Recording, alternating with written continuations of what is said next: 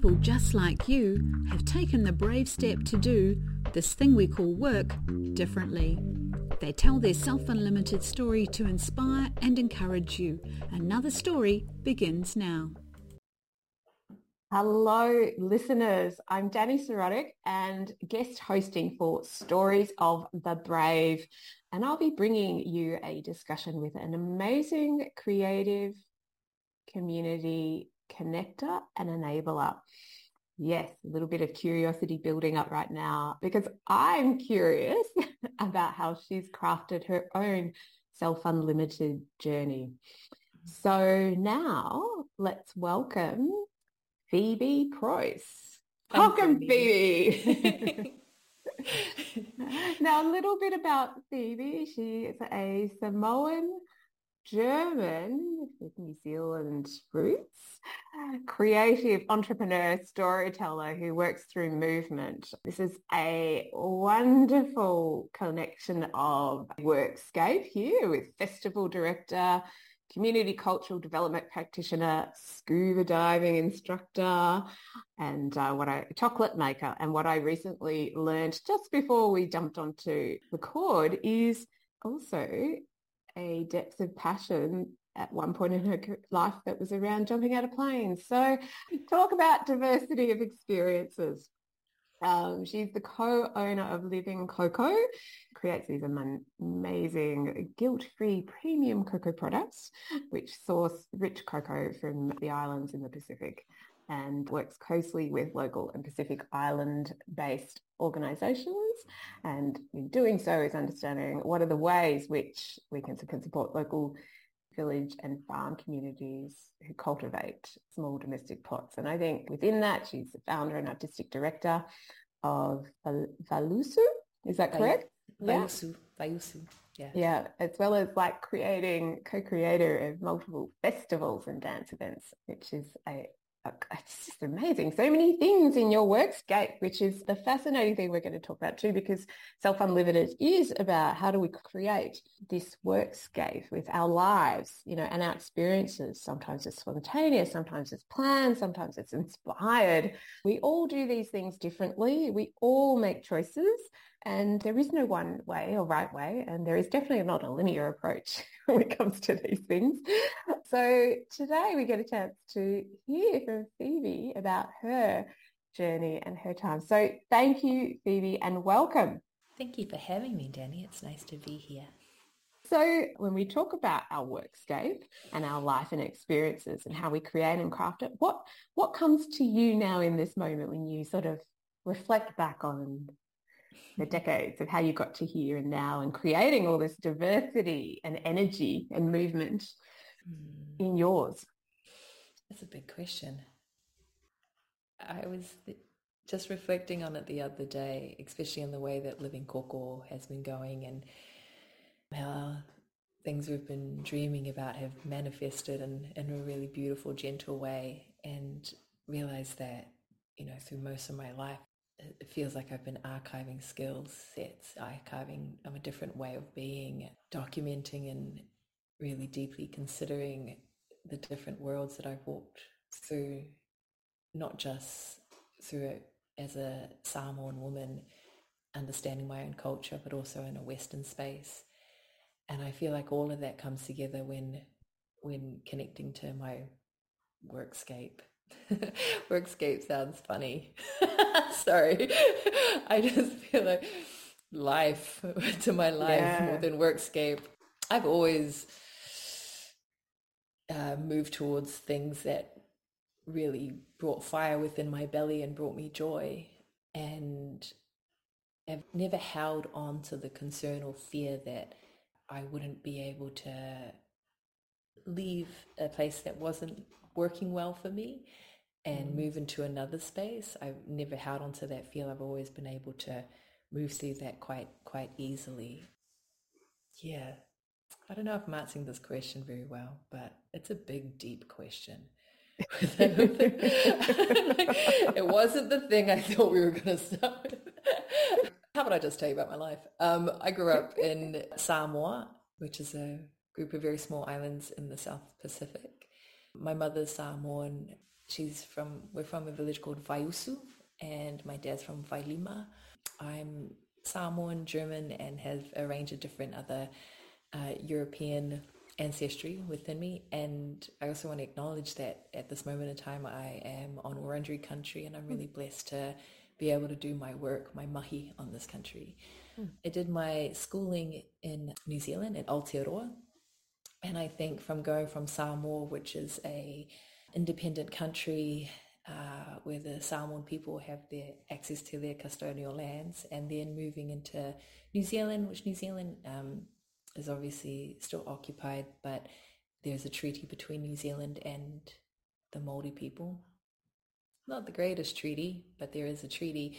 There's still a huge influence of Māori culture and Indigenous culture within that land. And then moving to Australia and seeing the challenges here, and also working in community in Northern Territory, a lot of, even just the journey of movement from country to country has really shaped my life, my workscape, how I move through this world, and what I want to recognize and respect as I move through. My main project that I work on, is myself, but that long work in progress. always a work in progress. Always is, isn't it? Yeah, there's always something else, isn't there? Yeah, but as Living Koko, which you mentioned before, which is our zero waste manufacturing space that deals with cacao, and started with working with 10 farmers, and now we work with over 400, and even just navigating the growth of Living Koko and respectfully moving in spaces in Samoa as well as Australia as it grows. I've had to dive into those archives that the things I learned living in New Zealand, being on marae with my friends, my Māori friends, and like being very privileged to be in those spaces with my friends there, and then also here, in NT. It's been a really interesting journey, and everything has kind of fed into what Living Koko is, which is awesome. Yeah, it is pretty awesome. It's awesome. Yeah. That's my high-tech temperate. Yeah, exactly. I think awe and some, comes together. Awe and some. That is wonderful. And that, even with this journey you've been on, I think one of the things you mentioned just before we came on was the lessons that you drew from moments in time. And one of those moments is the story of how you got into skydiving. Wonder if you can share that story with us now. Sure. So I've always had a really strong work ethic. Even though I am just doing things that bring me joy, I've always had a strong work ethic, and started my first job when I was probably about 13, 14 in New Zealand, and wanted to support my family as well as, put myself through school in a way. I think that led me to be quite independent, having my own funds, and realizing that there are things that I could do, or goals or things on a bucket list. At the age of 15, like, I was writing on my bucket list of what I would love to do, and skydiving was one of them. And so an opportunity came up where I booked in to go skydiving. I told my mum I was going swimming. I forged the note that said that I had parental permission to go on the jump. And I remember as the plane took off and we were all crammed in the back, I actually just started crying, because I realized that no one knew where I was. This huge amount of fear came through, and it was no longer excitement anymore. Like, I was a scared young girl on a plane. But you're on this plane, and there's about 10 of you that are about to jump, and you, one by one, you shimmy out on. You actually have to hold onto the wing of this plane and shimmy yourself out. And oh my goodness, I feel sick already. Your legs are dangling in the air, and you let go.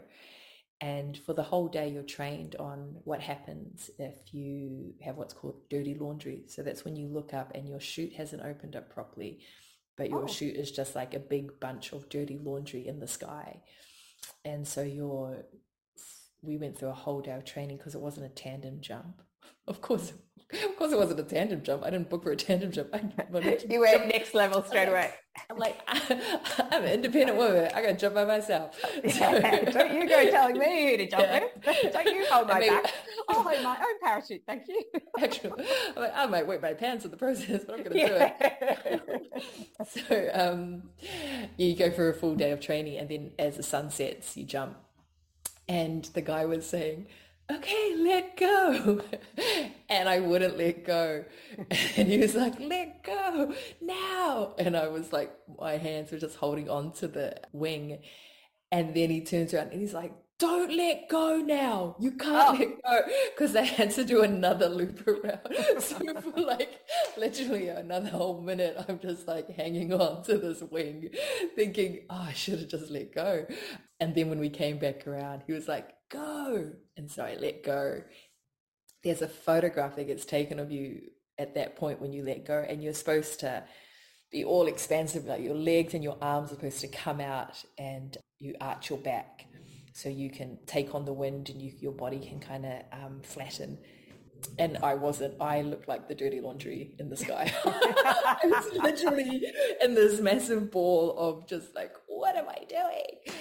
But the chute opened and I looked up, and this huge amount of confidence, of excitement, of this adrenaline rush that I had never felt before in my life just came rushing through my body.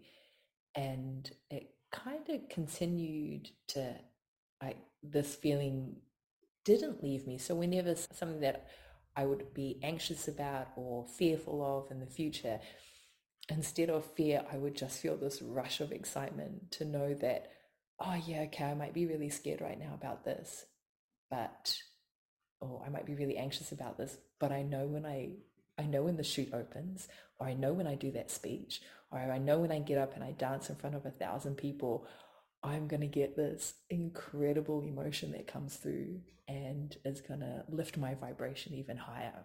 And throughout my life, I've realized, I was talking to someone last night about that I've run into fear, and it's taken me a little while to differentiate what was safe to run into and unsafe, but I've always just run into fear instead of the flight mode. And I think that's really helped me within my workscape, within my leaving jobs that just weren't for me, that weren't fulfilling, that weren't filling my purpose, moving countries, and knowing that just having this confidence that things were going to be okay, or this trust that I would make it okay. And yeah. Wow, that's a pretty phenomenal experience that sets you up for the opportunities, being able to take those opportunities. And there's that point, I think, where we hear that you get growth and you get progress, or you get learning when you're able to marry opportunity and the courage together. So when you step in with those bits, magical things happen, which, comes to mind as like, how is it that there is that sense of, oh my gosh, and then you go to excitement? Like, what is going on when you're in a space of fear, and how are you flicking these switches, Phoebe? I probably have a millisecond of self-talk that I focus on the positive outcome. Mm-hmm. I remind myself that there probably will be an expansion hangover, but once that clears, like any hangover, you feel great. You'll feel fine. And it does clear. And you go do it again. But it's a different kind of hangover, right? Because you do it again and you realize that there's so much growth from these spaces. But yeah, I've had to stop for that millisecond and not create an automatic response without any conscious input. So that second where makes me go, okay, am I going to be safe after this? Yep. Is this going to help me grow? Yes. How am I going to feel? You're actually going to feel amazing after this. And if you don't do as good as you thought you were going to do, that's okay. Yeah. Be kind, as your t-shirt is saying now. Yeah. Just be kind. Like, you're doing the best that you can. Yeah. Really. So what, like someone who throws themselves out of planes, takes on amazing changes and transformations throughout your life. You've mentioned this thing called expansion hangover. Tell me about this. Oh, for me, my expansion hangover is when I've done something. Okay, for an example, if I've given a speech or I've done an interview and then I walk away and I start dissecting it or critique it with not a positive look on it or a positive lens. And I kind of beat myself up about it a little bit. I find that sometimes there's shame that comes through if I haven't done as well a job as I thought I would do. And as a woman and as a Afakasi, so walking two worlds in Samoa and also in a Western space, when I was younger, I never felt Samoan enough to be in Samoan spaces. And I never felt Balangi or, Western white enough to be in other spaces. I never felt enough in either space. So I started to almost push myself to try and be 150% in both. All right. Yeah. To learn as much as I could about business, about marketing, about all these kind of Western business concepts, and then learn as much as I could about my culture and our ways of being back home. So if I was ever tested about it, and most of the tests were myself putting the tests on, someone would say a small comment and I'd be like, they're testing me. They're testing me and I've got all the answers for it. But they're not testing me. They're just having a light conversation. But it was my own lens because I never felt enough in those spaces. So expansion hangover is those emotions coming back up. Am I enough to be doing this interview with you, Danny? Am I enough to be on radio? Am I saying too much? All the things that I can spiral into and then slowly put my closure on it and then realize the growth spirit from it. So I'm getting better and better at those hangovers not lasting very long and distracting myself with moments with joy and being kinder on myself. But it also depends on how tired I am, how burnt out I am, and things like that too.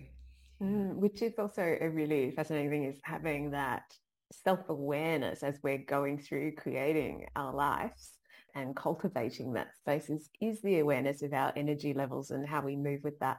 And nature has its cycles of energy. And how is it that you connect to this and bring this into how you move through your days with the ebbs and flows? I map out my months based on my circular rhythms and my cycles. And that is also connected to the Indigenous ways of cultivation for our cacao, for understanding which trees should be looked after. And in permaculture, or also Indigenous ways of cultivation, you have a week that you look after the soil. The week after that, you look after like your leafy annuals. The week after that, you look after your fruit trees. And then the week after that, you look after your root plants. So, or your yams and your taro and your potatoes and things like that. So if you're looking at the 4 weeks, the week of my soil is the week that I'm on my menstrual cycle. And so the soil, I'm looking after my body, I'm looking after myself. I don't book meetings during that soil time. No, there's very limited access to me during that time. And the following week is the leafy annual. So there's all these new ideas popping up, this new burst of energy. I'm the yes person during that week. That is when I book a lot of my creative brainstorms, creating new ideas and things like that, collaborations is during this week. The following week is is the fruit trees. So these ideas we're creating fruit out of them. They're growing, these trees are growing, and the following is the root plants. So that's where I'm in deep reflection on what's happened over the last 3 weeks. That's also a no week. I don't, if you come to me with an idea, well, I'm looking at the depths of my taro plantation, then the answer's no. It's a hard no. So again, I don't book creative meetings, workshops and things like that during that time. I'll book learning discussions where we're diving deep into what we've done or what our projects over the last few months and what were all our learnings from that. And gently we guide ourselves through that. And then the following week back to our soils. So back to looking after myself and just putting things to rest and closing things off within, I guess, a business space, but not doing anything too strenuous. Yeah. How does working with that sort of cyclical pattern help you? Like, what Help are the me. benefits for you to be able to work Yeah. this way and choosing to work this way as well, right? Yeah, I realized that if I was to push myself while I'm in the week before my soil time, it just brings me into burnout faster. Yeah. So the exhaustion from pushing myself over those 2 weeks means that I'm not going to show up the best I can for my leafy annuals and for my fruit trees. So, but if I make sure that that is me putting things to rest, then I can be a better person in those spaces. Mm-hmm. And speaking of spaces, one of the things you do is nurture and cultivate community, right? Yeah, I Yeah. Look studied at you community. smiling and yeah. I studied community cultural development as my postgrad, and I've always been a Polynesian dancer. So I was looking the other day at photos of when I was dancing as like 3 years old or 4 years old, and always been on a stage performing and sharing culture in that way, and seeing how dance and movement just brings so much joy and brings community together, seeing all the aunties and the women come together to activate these spaces, to, support the person facilitating and things like that. And so it was just up until the end of COVID, the beginning of COVID, that we had a Polynesian dance school here in Melbourne called Nuholani, run by myself and the incredible Noilani Lenaves. Yeah, I miss that. I miss those spaces of community, and I feel like I'll go back to it, but the morphing into spaces of nourishment, spaces of supporting people through healing, using our cacao through those spaces, and also just connecting people just to simple things, simple tools that are available for us, that are free. Once we have these tools, the connection to nature, the connection to our secular rhythms and understanding it, the connection to the moana, the oceans, I just find all that really important, and also part of my culture, and through dance as well as through my culture through being Samoan. As a Polynesian dancer, you are the personification of the natural resources. So, as you move into showing what the wind looks like, or showing what the moana, the rolling oceans look like, you feel that energy through your body. You feel that connection. You call in that energy, and you call in that mana. What is mana in English? The spiritual potency of those spaces. You call it into yourself. And so when you get to dance it and when you get to replicate it, you become one with it. And I feel like you become one with, almost like one with the universe. You realize you are part of this ecosystem that is happening all around you, no matter what systems, no matter what timelines, business timelines and things like that we put on ourselves in this strange machine that we're born into. At the end of the day, we're actually all part of an ecosystem.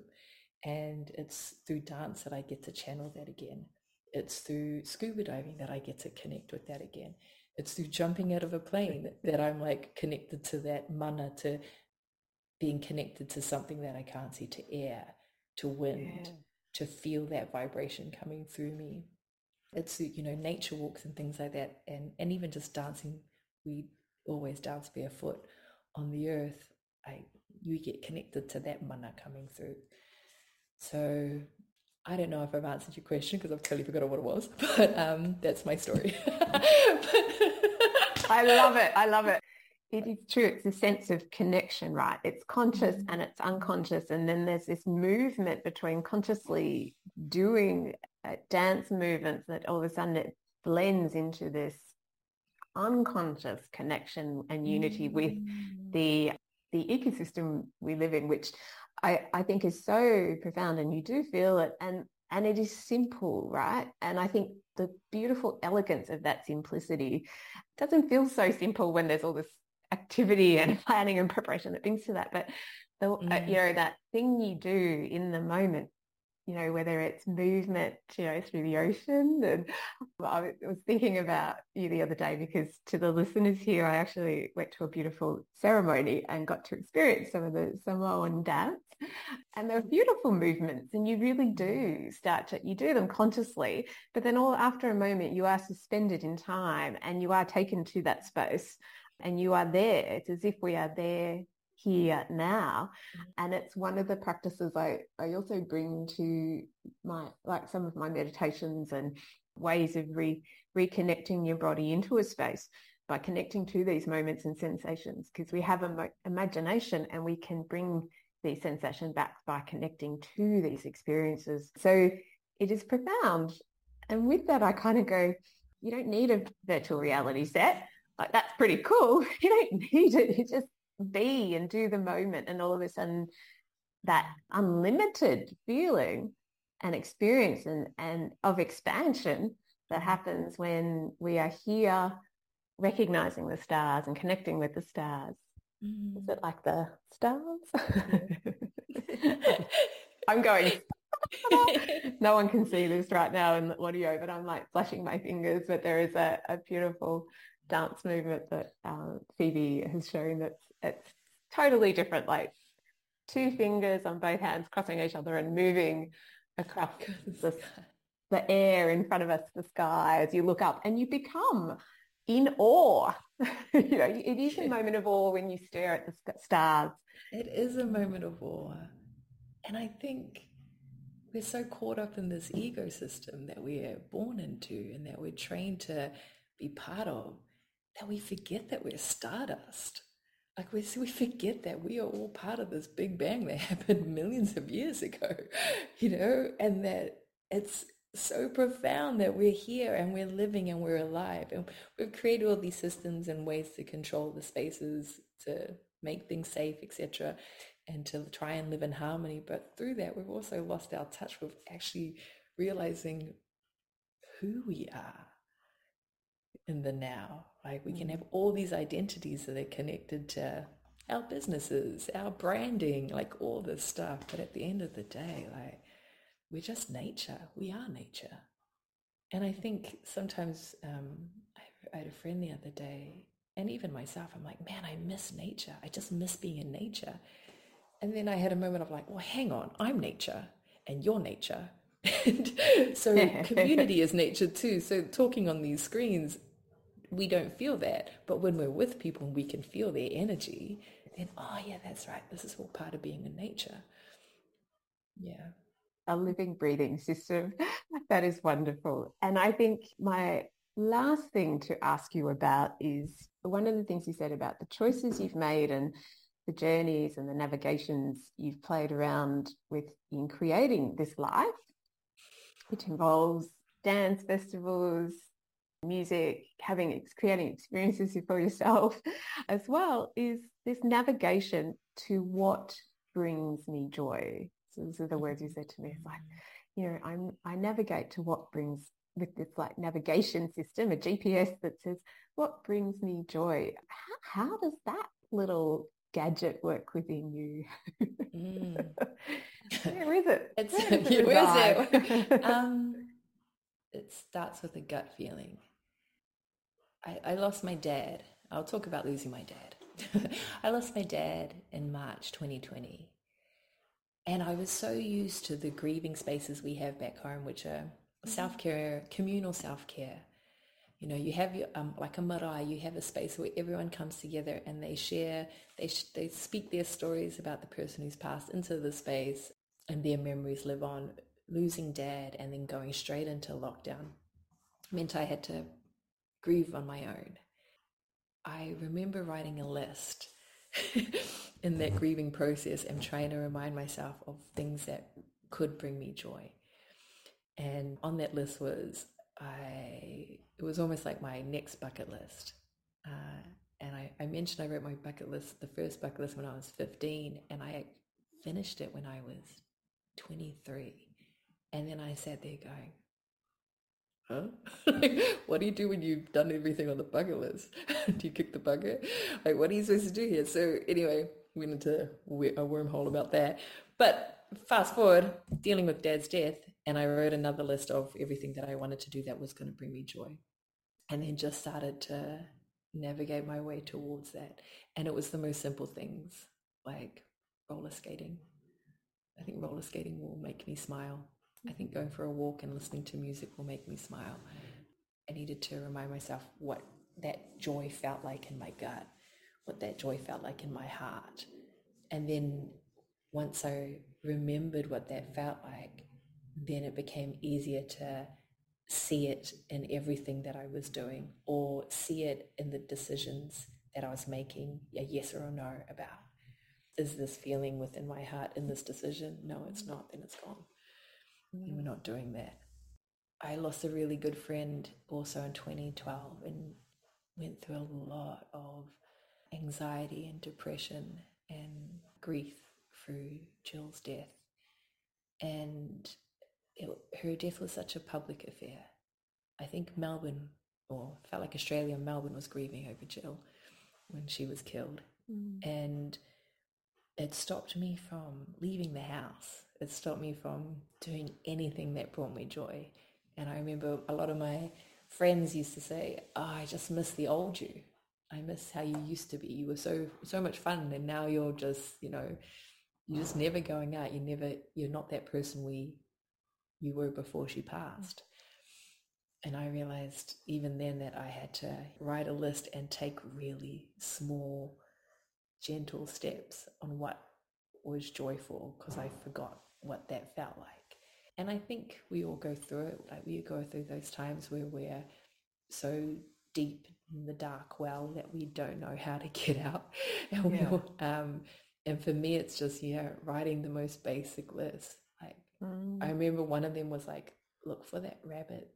Look for the rabbit that's on that walk that you take. You're going for a walk today. Oh, let's see if that rabbit's still there. Yes, it's there. Awesome.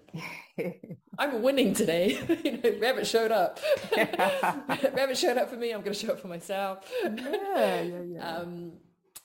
Just simple, small things like that to get me back into a space of remembering what it feels like to be light. And since then, I only just want to create spaces for community that lets them walk away feeling lighter about what's going on within their lives and within the world. They walk away with a gentle lens on themselves. Our word in Samoa for love is alofa. Yeah. And when you break it up, alo means gentle and fa means consideration. So I always remind myself that, if I want to show love, it is gentle consideration. It is gentle consideration. And also the Māori word for love is aroha. And when you break that up, aro and ha means attention to breath. Oh, wow. So I'm always thinking of these two words of bringing my attention to my breath, bringing gentle consideration, and then does this bring me joy? Yeah. Or is this or what we're about to go through, is it a journey that will go to the other side of joy? Yes or no? Yeah, I think it will be cool. Let's go on this journey. Wow. It's like elegant and profound. Joy and love guiding choices and decisions and actions. I'm like, when you look at maybe the past to now this as the thing that's moving you through life and work and connection, what difference is this making? It's making a huge difference. A difference for myself to start with, and being able to show up to spaces with a spring in my step. Yeah. With a spring in my step and a joyful kind of demeanor, and like ain't nothing gonna break in my stride kind of attitude. I love that song. I know. Sometimes that's my morning jam. Fantastic. It's a good song. And then also for like our business, for Living Koko, it has allowed me to get out of my own way to help the business grow. It's reminded me to put my self-doubt aside. It's reminded me to jump through the fear, to then move through it, because I know that there's going to be massive growth on the other side, like to walk on the hot rocks. And that's then helped us move from working with 10 farmers to over 400 domestic plot farmers, seeing the changes in Samoa from the trade and not aid approach that we're taking. And then also we just recently just got back 2 weeks ago, roughly 2 weeks ago, from a tour of Samoa, a koko tour of Samoa, which we took a number of cacao enthusiasts, some of our retailers, people that worked with cacao to Samoa for 5 days and 4 nights, and we walked the plantations. I promoted it as an agricultural tourism event, but if anyone knows our brand, and if they're booking, it's because they know our brand. It was a lot more than that. It was a wellness event that was a beautiful time to rest. Samoa, there's only one place in Samoa, and it's slow. If you want to be forced into stillness, go to Samoa. But with gentle reflection all the way through, like some beautiful mirrors of what our lives are like here in Australia, what we can be grateful for here that we probably don't take absolutely no notice of, but what we don't have back at home, but also what we have back at home of laughter, of joy, of community, and not necessarily the materialistic things that we have here. And what the consideration of what we think is enough back home and what we'll do and what we think we have to have here and what isn't working. So it was, for the people that came, the response was it was a huge growth spurt for them and a great time of deep reflection and rest, which I don't think we do enough of, resting. Well, that's it, isn't it? And I think before we did talk about reflection and release, and that happens when you do create space for it, right? And in many traditions, that is always valued and nurtured. So there's always time for that. And it's a great lesson where ancestry and nature can remind us of that, even though we try to constantly engineer our way out of it. There's like, what's wrong with what if you brought this in? You still can create and succeed and achieve in ways that are right for you rather than right for somebody else, or a system that isn't connected to the ecosystem. So interesting to be back home and like on our custodial lands, to remember the weight of your surname when you go home and you're actually on your lands. A lot of people wouldn't have that experience being so far removed from their ancestral lands. The weight, the celebration that comes with it, and also the intergenerational trauma. So of our families that are still there dealing with things that probably happened 5-6 generations ago, Montague and Capulet kind of stuff, that's still happening. But for us, the privilege that we have when living, being able to move from place to place, to be able to make enough money to move, to be able to have enough people around us that we can go, oh yeah, I might need a new group of friends. But these people aren't my vibe at the moment, and I'm moving into a different space emotionally, physically, and we have those options. In some islands and in some villages and spaces, those options aren't there for them. So how do they deal with it? How do they continue to foster joy and put things aside to create community? Like, there were so many learnings there where we can just go, oh yeah, next, move on, swipe right, stuff. Oh, we don't have to deal with it until we have a breakdown later on, or when we're crying and we don't know why we're crying about something because something's coming out sideways. They're having to deal with it and having to work through it. There's only the now. That is right. There is only the now. Very true. On wrapping up, what would be one thing you'd like to sort of help people, encourage them in terms of finding their drumbeat, their rhythm, to be able to move through and craft and create their thing called life as being unlimited, and it's life, it's everything together or not, but what is it that you would offer as wisdom to help people sort of step in and explore their own creation of their workspace and life? I'm going to offer something that I did that I know most people will say, oh, I'm never going to do it. but I'm going to say it. Jump out of a plane? I cycled Melbourne to Sydney by myself, and it took me 2.5 weeks to do, and I camped the whole way. And when I came back, I could have probably done this an easier way, but when I came back, for the first time, I could only hear my own voice. I didn't have the noise and the clutter that society, or that I had, well, so you say society, but it's myself putting that pressure on myself. I didn't have that anymore within my head. I didn't have the spirals that were happening. I could have probably locked myself in a room for 2 weeks and had the same kind of effect, but also pushing myself and challenging myself in that way helped me quieten the voices. I'm an active meditator, so I think find the way that works with you, that helps you meditate and remove the noise, and find your own voice in your gut. Because I think sometimes our emotions in our heads can overpower us so much that we think we're hearing ourselves, but we're not actually hearing our true self. Yeah. We're hearing the overwhelmed sounds and the noise. Yeah.